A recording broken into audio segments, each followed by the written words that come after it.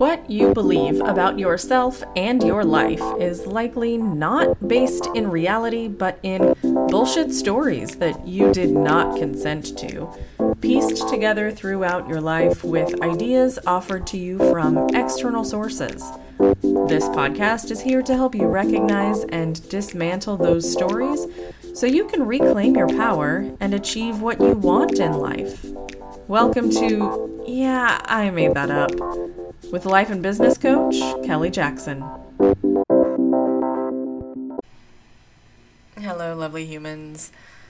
I just had an experience that exemplifies everything I teach about your thoughts evoking your emotional state.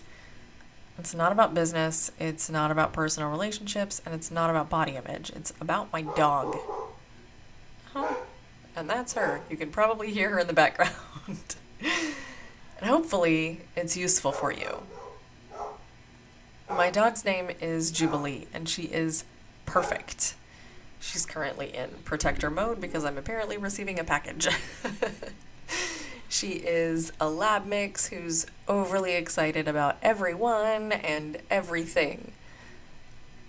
4 years ago, my partner and I found her. She was wandering around the apartment complex we lived in at the time as a tiny puppy, and we heard her trying to get inside somewhere. She was barking and barking and barking. We thought it was an entire litter of puppies that were trapped somewhere, but when we found her, she was alone and terrified.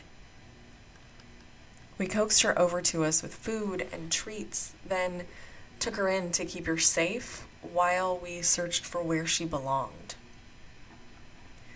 And as it turned out, she wasn't someone's pet who had been lost. We have theories about which stray litter she may have been part of based on our searching, but no real solid proof, only that she was truly alone. And it quickly became clear where she belonged was with us. Fast forward 4 years to this morning. She guards resources. She protects our home from all the threats outside. You know, things like other humans, other dogs, neighborhood cats, bunnies, squirrels, leaves floating by.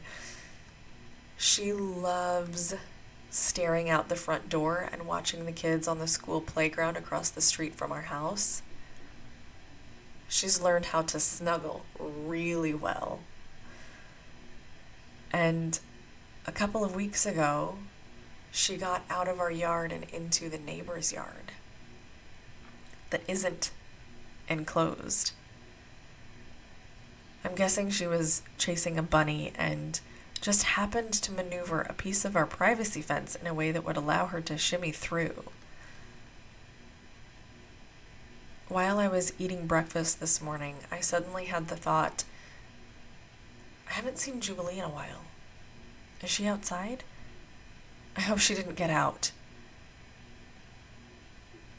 Anxiety crept in, and of course I started to spin in all the possible outcomes from her getting out of our yard and all of the answers to all of the scary questions that came along with that spin.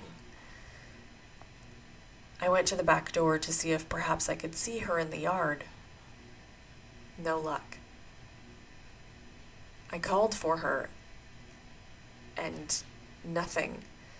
So I went upstairs to get some shoes in order to go out into the yard and check for her and walk the neighborhood if necessary. And there was Jubilee, snuggled up in bed with my partner. She was safe.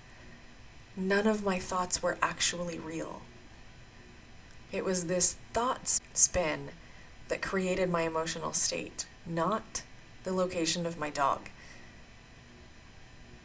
And this is what we do to ourselves before we learn how to manage our minds.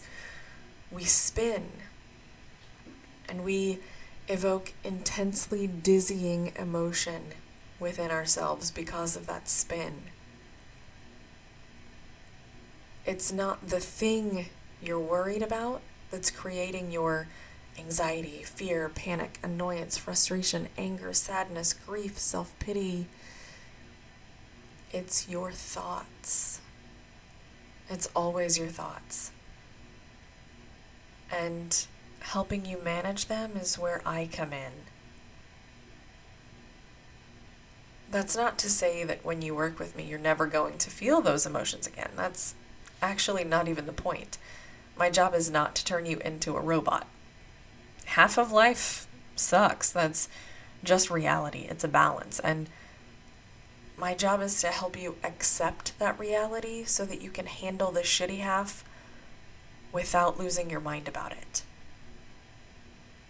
Which will also help you embrace the lovely half, the delightful half, so that you aren't constantly wondering when it's all going to fall apart as soon as things feel good for a second.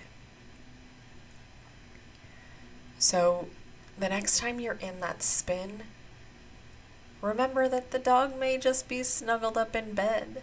And then message me so I can help you learn how to manage it a little easier.